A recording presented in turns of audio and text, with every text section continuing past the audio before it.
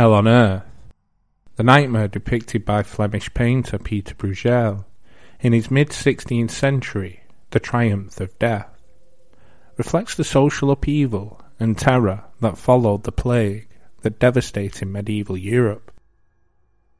Thought by most to be a scourge of the past, the bacteria of the plague still appears from time to time and has even been researched as a biological weapon by some countries. Hi everybody and welcome back to the Dark History Podcast. Hope everybody is well. I'm Rob, your host as always. In episode 3, we're going to talk about the Black Death.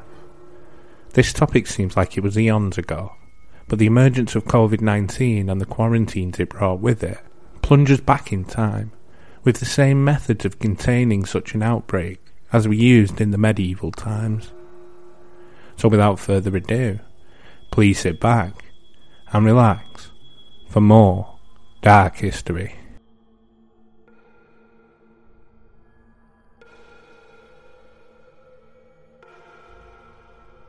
Plague is one of the deadliest diseases in human history, second only to smallpox. A bacterial infection found mainly in rodents and associated with fleas, plague rapidly leaps to humans in close contact. Plague outbreaks are the most notorious epidemics in history, inciting fears of plagues being used as biological weapons. Today, plague cases still pop up sporadically around the world, including in the United States or China. Also, there was a suspected case in the Inner Mongolian region. But the disease is no longer as deadly, as it can be treated with antibiotics when available. For hundreds of years, what caused plague outbreaks remains a mystery and shrouded in superstitions. But keen observations and advances in microscopes eventually helped unveil the true culprit. In 1894, Alexander Yersin discovered the bacterium responsible for causing the plague, Yersinia pestis. Many small mammals act as hosts to the bacteria, including rats, mice, chipmunks, prairie dogs, rabbits and squirrels. Rats have long been thought to be the main vector of the plague outbreaks, because of their intimate connection with humans in urban areas. When rodents die from the plague, fleas jump to new hosts, biting them and transmitting Yersinia pestis. The transmission also occurs by handling tissue or blood from a plague-infected animal, or inhalation of infected droplets. There are 3 types of plague.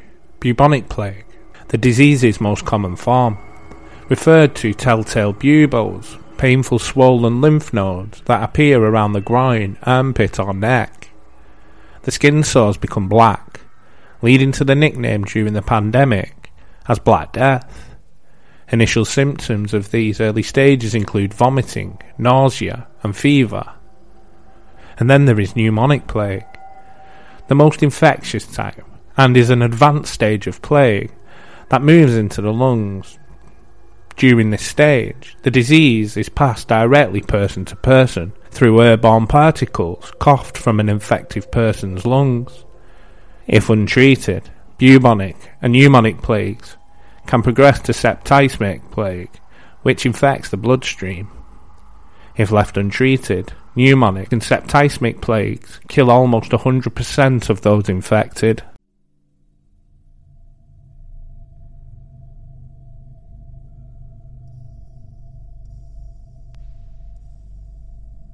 Having originated in China and Inner Asia, the Black Death decimated the armies of Kipchak Khan Janibag while he was besieging the Genoese trade port of Kaffa, now Feodosia, in Crimea in 1346.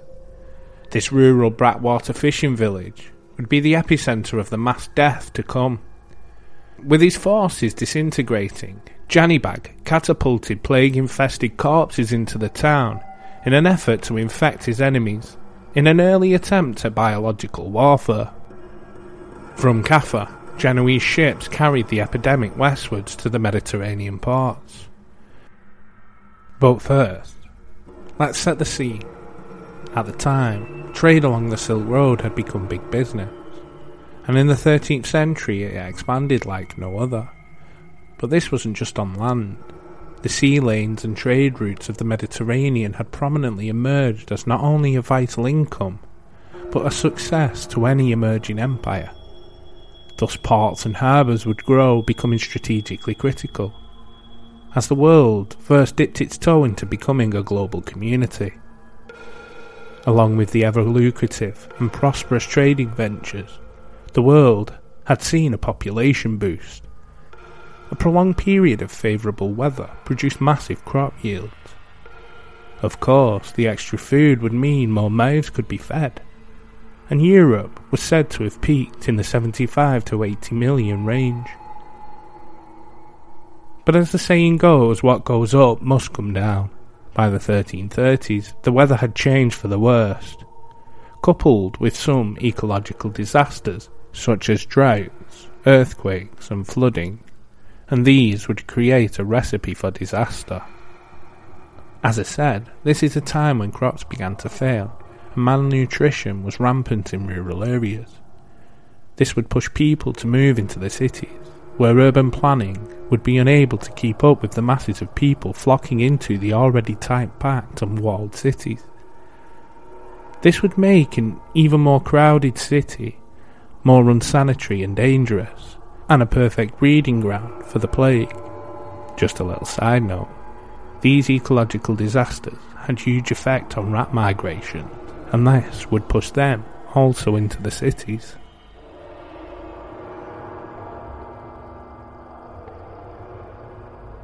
The infected people who fled the siege in Kaffa embarked on ships. Their journey would take them first to Constantinople, arriving in the summer of 1347. Here, the plague would disembark and kill 50 to 70% of the city's population. From the Bosphorus, it would spread over land in two directions. To the west, it would rip through Bulgaria, Romania, Greece, and would head north to Poland. To the east, it would spread across Anatolia and into Persia. The plague arrived in Europe in October 1347, when 12 Genoese galleys from the Black Sea docked at the Sicilian port of Messina. People gathered on the docks would be met with a horrific surprise. Men and women that were still alive were gravely ill, and covered in black boils that oozed blood and pus. Later, they would discover the piles of dead bodies below deck. Sicilian authorities hastily ordered the fleet of death ships out of the harbour, but it was too late. The Black Death invaded the city with an unfettered enthusiasm. After it had finished with the city, it spread to the island, killing a third of the population. The ships that were cast out of Messina would continue on their journey, spreading the plague to Marseille, Genoa, Tunis, Sardinia, Corsica and Malta. The city that the ships originated from, Genoa, became infected in late November 1347. The 90,000 inhabitants saw 30 to 40% of its population wiped from the face of the earth. The city of Marseille wouldn't fare much better, and the city would serve as a major entry point into France. From here, the plague would move north to Avignon, arriving in January 1348.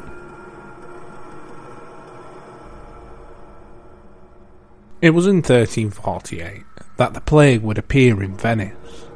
The Grand Council and the Doge, Andrea Dondello, would take a hard line, and some would say a very brutal view, to save as many of its 120,000 people as possible. Every ship that entered the harbour would be vigorously searched. If the plague was detected, the ship would be instantly put to the torch. Infected people would be sent to a secluded island near Venice called Poveglia Island. Here, people would be quarantined for 40 days. The word quarantine comes from the Italian quaranta giorni, meaning 40 days. The municipality would use a fleet of gondolas. These boats would travel the canals calling out Corpe Morte, Carpe Marte, or bring your dead. The people would then throw the corpses of their loved ones into the waiting ships below. But even with all these measures in place, the death toll in Venice soared to 60%, killing around 70,000 people. With this death rate being so high and so rapid, the complex networks of society would begin to fail and vanish completely. As the city crumbled around it, the Venetian government stepped up to the plate, introducing almost draconian measures of martial law. With these, the city would hold on by the skin of its teeth. But as Venice grappled to protect its remaining inhabitants, the Black Death continued, arriving in Florence in the spring of 1348. The times leading up to this had been hard for the city of Florence, to say the least. Floods, droughts, disease and famine had all passed through the city. Compounding this, the Florentine banks had loaned a vast amount of money to King Edward III of England for his portion in the 100 Years' War. Loans he would default on, and the magnitude of these loans was so immense it would financially ruin the city. Unfortunately, the 100,000 people in the city of Florence had no idea what was about to hit them. Imagine, seemingly from nowhere, purple-black swellings in your armpits and groin suddenly begin to appear. Not only are they on you, they're on your loved ones, and pretty much everyone you come into contact with. Then imagine the bloody vomit, high fever and delirium that followed, ultimately leading to, in most cases, an agonizing death. Florence would go the same way as most cities that contracted the plague. Entire families dead, entire neighbourhoods wiped out, corpses littering the streets, homes full of dead or dying, all after a few days.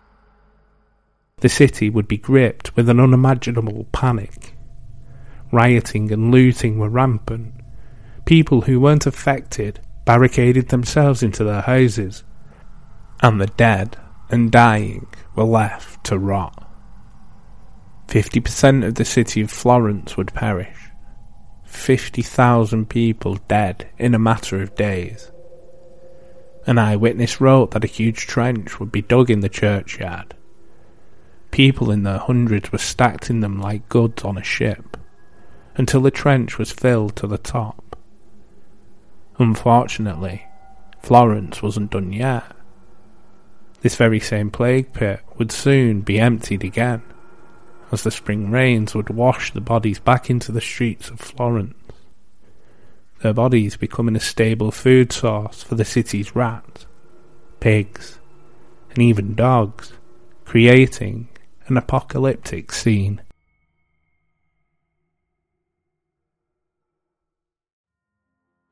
By mid-1348, the Black Death continued on its macabre path, the warm weather giving it a greater momentum towards Paris. Here, it would fester, reducing the population from 210,000 to 105,000.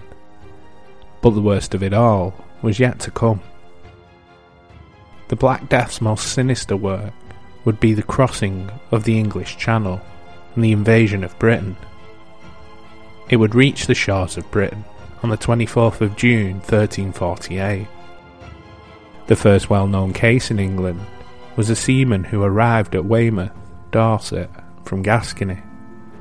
From Weymouth, the disease spread rapidly across the southwest. The first major city to be struck was Bristol, and then it continued its march throughout the island. On the continent, the death rate was on average 33%. To put that into some modern perspective, COVID-19 had a death rate of less than 1%. In Britain, it was as high as 55%. But like I said, that was an average. Some cities would see death rates as high as 80 to 90%.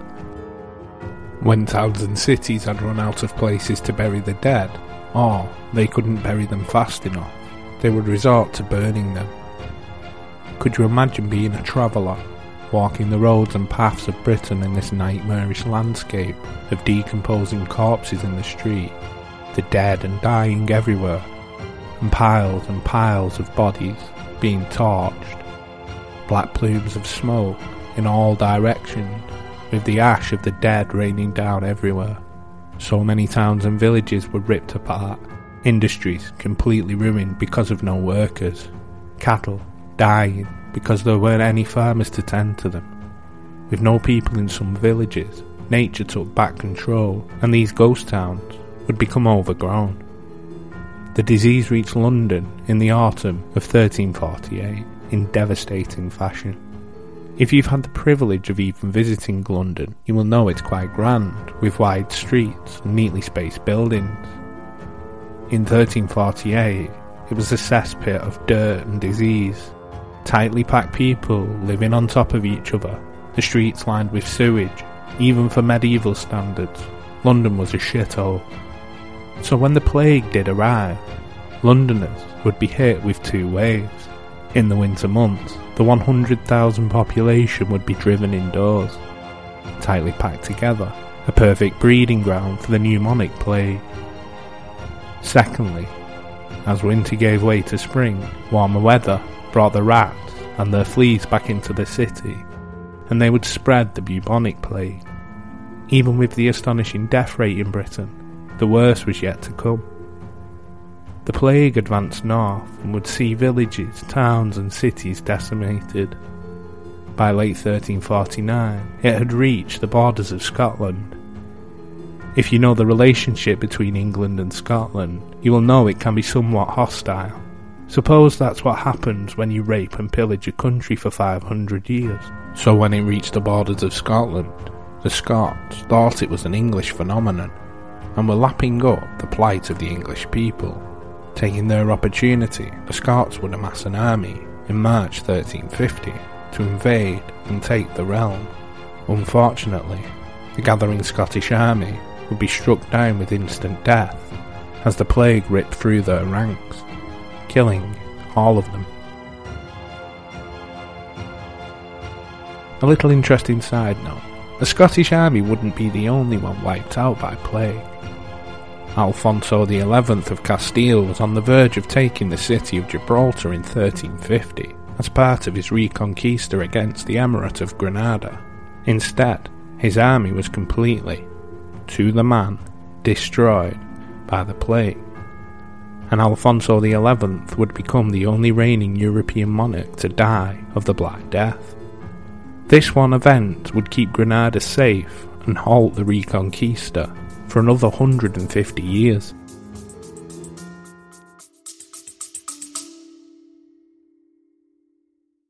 Bloody FM presents Hometown Ghost Stories, a paranormal podcast that investigates a new town every week, bringing you all the hauntings, from haunted houses to castles, bridges to asylums, wandering spirits to demons.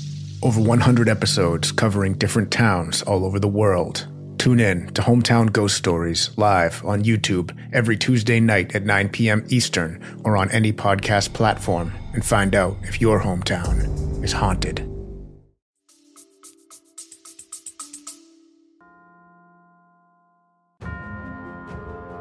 The British Isles would see 50 to 60% of its population die as a result of the plague. Unfortunately, the plague's hellish task wasn't complete. Moving across land, it would infect what is today modern Germany and into Austria, reaching the gates of Vienna. As we know, the plague wasn't happy with just travelling on land. It hitched a ride from the British Isles to Scandinavia.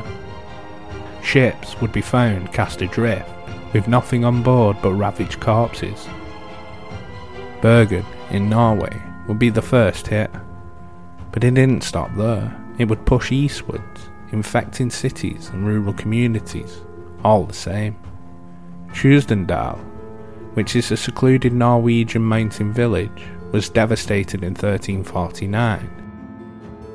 When a rescue party was sent a year later, The only survivor was a young girl named Raipi. The poor child was so deprived of human interaction and guidance, she had devolved back into an animalistic existence, hunting wild game like a wolf, and she'd lost her ability to communicate with words. So how did the Black Death end? Well, the short answer is, nobody actually knows. From Norway it swept into Poland, and due to Casimir the Great's hardline view on quarantining, which was to wall people up into their houses if they showed symptoms, it hardly took hold. It's also believed that Poland had an abundance of cats, which curbed the rat population. It would then move on to Moscow in 1353, continuing east back into the Eurasian steppe where it came from.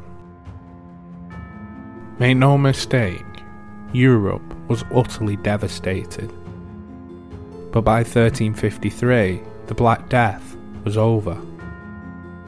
It's estimated a third of Europe's population perished due to the Black Death. Historians argue that this number is more likely an underestimate. Reports at the time were heard in Europe that around 20 million people were killed in Asia. But like Europe, this is likely a gross underestimate, as there were far more people in Asia than Europe at the time. Worldwide, it is believed that the number of people that died due to the plague was around 200 million. It's believed,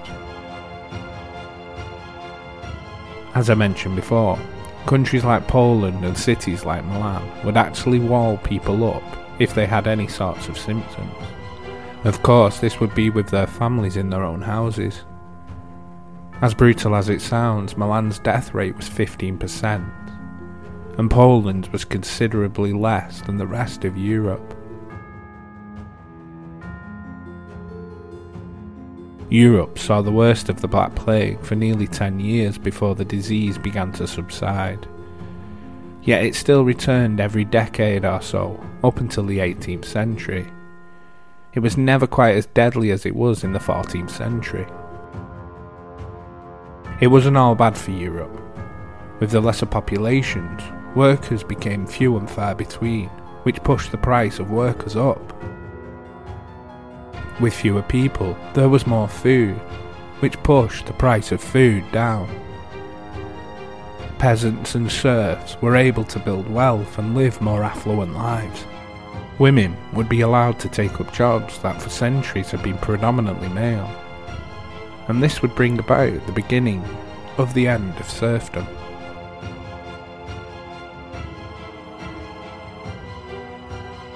The Black Death. What can I say?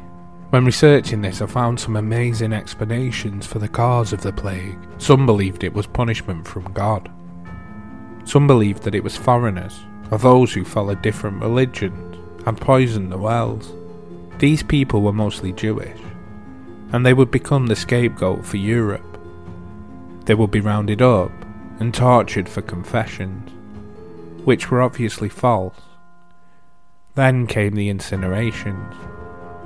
Places like Toulon in France and Brandenburg in what is now Germany burned some of their Jewish people alive. People thought a miasma was to blame. They thought by breathing in bad air it would give them the plague, so they flocked to the country to get fresher air. Of course, some believed the exact opposite and would run to stick their heads in latrines or drink urine. Medical practices of the time were just as crazy. People would use bloodletting and boil lancing, but these practices were just as dangerous, as well as unsanitary. Lancing of the boils did work in some cases, but very few. There were superstitious practices, such as burning aromatic herbs and bathing in rosewater or vinegar. Meanwhile, in a panic, healthy people did all they could to avoid the sick. Doctors refused to see patients, priests refused to administer last rites, and shopkeepers closed their stores. Many people fled the city for the countryside, but even there they could not escape the disease. It affected cows, sheep, goats, pigs, chickens, as well as people. One set of people that did help were the plague doctors. If one of these bird-beaked, leather-clad individuals were to appear at your door, your well-being was in dire straits. We have all seen the pictures of these people, beaked mast filled with herbs to keep out the stench, thick leather coats, and boots to seal themselves off from the outside air, sort of like a medieval hazmat suit, eye holes in their masks, off-centred because it was believed transmission could occur through a gaze. For a lot of people, these plague doctors were the last things they ever saw. Anyway, if you like the episode, please drop us a review. It helps the podcast out. If you think friends and family may like this, then share it with them. Links to TikTok, YouTube, Insta, the show email, and Twitter are below. If you've been listening for a while, why not subscribe? Please do that, and then you never miss an episode. With all that out the way, please join me for episode 4 and more dark history.